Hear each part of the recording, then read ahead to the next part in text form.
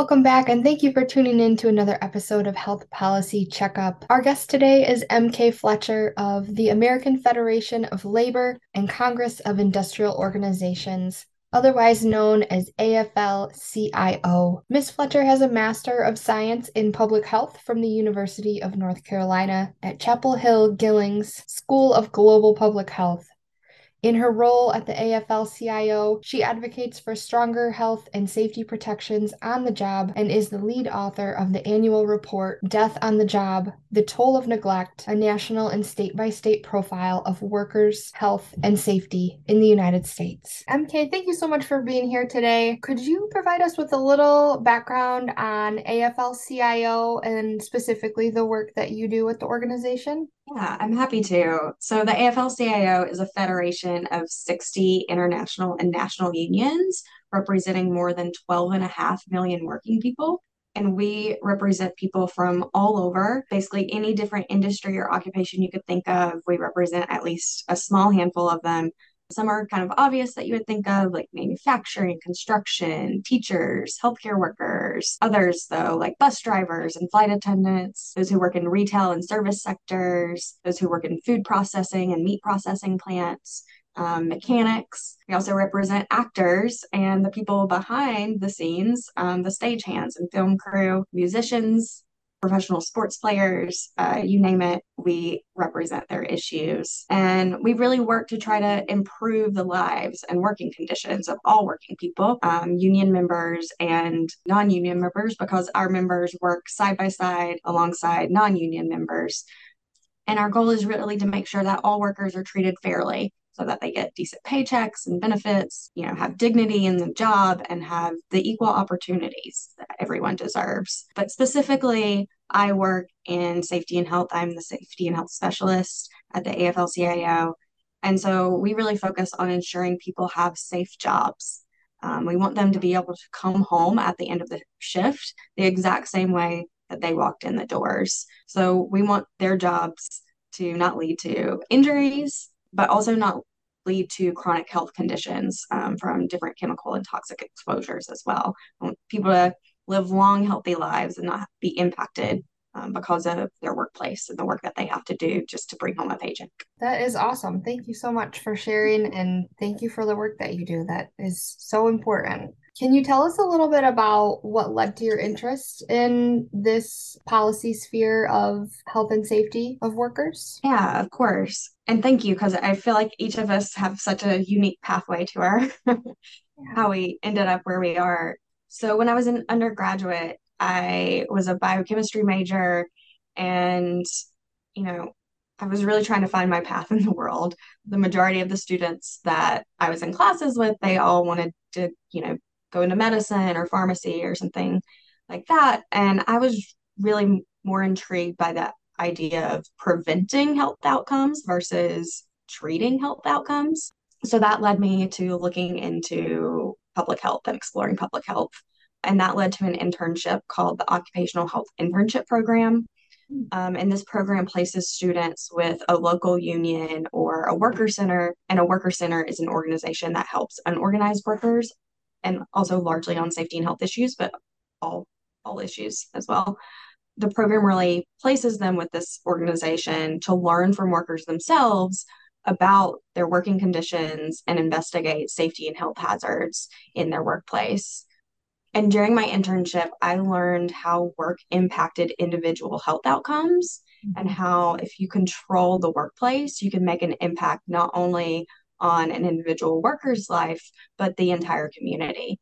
Through workplace regulations, you can have an impact on what is released into the air, what is released into the water and the soil, and also protect people and control what they are exposed to for 8 to 12 hours a day when they're on the job, and also prevent them from taking home toxic dusts and things on their skin and their clothes that will impact their families. So you can really just have such a larger impact and kind of address toxic exposures in a more holistic way. And then I also really learned through that internship how unique work is as a health determinant, because there's an inherent power dynamic in the workplace between the employer and the workers. And one way I really like to think about the power dynamic is kind of trying to apply it to a specific hazard. So thinking about heat, right? What's the difference between someone visiting a public pool and the lifeguard at that pool, right? They're both exposed to the sun, but as a visitor to the pool, you can leave whenever you want to. You can go take a break inside, you can jump into the water, all of these things to cool off. Right. But the lifeguards' breaks are determined by their employer. Mhm. And then also through this internship, I learned that unions are one way where people can come together in an organized way to really affect change within that power dynamic and advocate for changes, both in the workplace, in their individual workplace, but also at the federal, state, and even international policy level. That's great. Thank you so much. So you mentioned that you represent a very wide range of workers from different industries and sectors. Can you talk a little bit about some of the main issues that are currently impacting some of the workers you represent today? Absolutely. There are so many health and safety issues that workers face every single day. I think a lot of times we think about, especially as kind of more office and academic-y type workers, we get to work from home a lot more. The pandemic really shifted a lot of things about the workplace, but so many workers still have to go into the work every single day. And each year, the labor movement and our allies honor a day called Workers' Memorial Day. Okay. And it's a time to remember workers who have died or been injured on the job, and also a time to fight for stronger health and safety protections. Workers' Memorial Day is honored globally every single year on April 28th. Um, and it's so important to take this time because in the US, more than 125,000 people die every year due to preventable causes at work. Wow. Um, the most recent numbers are from 2021 from the Bureau of Labor Statistics, and they have published that there were 5,190 people who died at work from a traumatic injury. So that's a fall, being crushed in machinery, being crushed in a trench, being electrocuted, being killed from violence on the job, um, just more of those traumatic safety issues. But also an estimated 120,000 workers die every year in the US from chronic health conditions that can be attributed to workplace exposures.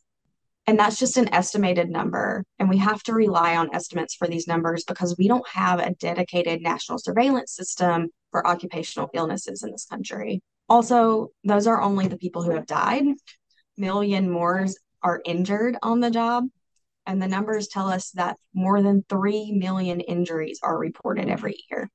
But we know that that number is a significant underestimate. Mhm. And the true toll is probably between 3 and 9 million injuries that happen on the job every single year. And we know also it's an underestimate because the system that reports and collects this information relies on employers to volunteer their injury information. And then also, many employers have work practices that discourage workers from reporting injuries to them. Around Workers' Memorial Day, the AFL-CIO issues a report called the Death on the Job Report, The Toll of Neglect. And it's a national and state by state profile of worker fatalities, injuries, and illnesses. And it has detailed statistics and trends over time for some of these numbers and gets into more granularity with them. And then it also has a component talking about the state of just safety and health in this nation, including the policies and resources that our country does and doesn't have to ensure those protections. Another huge issue that we're seeing grow as we track, the fatality and injury statistics every year is that Black, Latino, and immigrant workers are disproportionately injured and killed on the job. Before the pandemic, the Obama administration had used some strategic enforcement initiatives in industries that largely employ these communities and also did different educational campaigns. And that helped really bring down the fatality rates among these populations. But now we are seeing them rise again. And the number and rate of Black and Latino workers who are dying on the job are the highest that they've been in 15 years. One contributing factor to this is workers feeling that they have the ability to speak out about unsafe working conditions without the fear of retaliation by the employer. We have a really long way to go before every employer stops practicing practices that really discourage workers from speaking out, and for agencies to really hold employers accountable when they do retaliate against workers for acting on their right. But, some progress has been made as well. Last year, OSHA created a card that can be handed out to workers to let them know that they have the right to speak out about safety and what to do when that right is violated. So that's a great step. But also, having a union there to where you can go to your union representative and voice your safety concerns collectively is also a way to address that power dynamic and prevent retaliation. Another issue for workers is that too few workers see OSHA. OSHA is the Occupational Safety and Health Administration, who is responsible for overseeing workplace safety in the majority of workplaces in the US. Too few workers see OSHA in their workplaces. And in the last fiscal year, federal OSHA only had 900 inspectors to cover more than 6 million workplaces. Wow. And their budget is equal to approximately $4 per worker. So the agency just doesn't have enough resources to really do their role effectively. They have a very large role that Congress has mandated them with. And so they have to strategically use their resources to make the most difference. Yeah. Um, Also, penalties when employers break the law are really too low to change employer practices. So, for example, the average penalty when an employer seriously violates the law is approximately $5,000. And then when a worker dies on the job, the penalties are around $10,000. So it's really, not even a strong slap on the wrist when these issues are preventable, and the employer is breaking the laws that are there. So one thing I really try to do is fight to improve OSHA standards and to help the agency issue new comprehensive standards that really will make a difference in workers' lives. And unfortunately, many OSHA standards are outdated, particularly ones on chemical hazards. A lot of chemical standards have not been updated since the agency was created. The agency was created in 1970, and it takes a really long time for the agency to issue a comprehensive standard. And this is because over the years, various court cases and executive orders have increased the steps and therefore the time that it takes for the agency to issue a new worker protection standard. So for OSHA, this means it takes on average 4 years to issue a safety standard and 9 years to issue a health standard. So 9 years is more than one two-term administration. Yeah, so even with political will, it can take a long time to impact change, but those standards do make a huge difference. They really do save lives and completely change employer practices. And I just wanted to share some of the standards that we're currently advocating for. And OSHA is currently working on at least some initial steps to address some really big hazards. One is workplace violence, specifically in the healthcare and social assistance industry. These workers face extraordinarily high rates of injuries due to violence from patients and other visitors. Another hazard that OSHA has taken some initial steps to issue a standard on is heat illness prevention. Okay. And this impacts workers who work both outside and inside. And just too many workers are getting heat illness and even dying from not being provided enough breaks when required to work in really hot conditions. Okay. Another thing, and this is not with OSHA, but it is in mining. So miners are covered by the Mine Safety and Health Administration. But in mining, we're seeing younger miners having lung issues due to silica exposures. Mm. And this is because industry now has really high powered technology that is creating more dust than before. Okay. And right now, the Mining Safety Agency has a proposed rule that would reduce silica exposures in mining for review at the White House. And we hope that we're able to comment on that issue really soon and help the Biden administration issue that rule and make it really strong to help prevent these miners from having debilitating lung issues at a young age. Yeah, absolutely.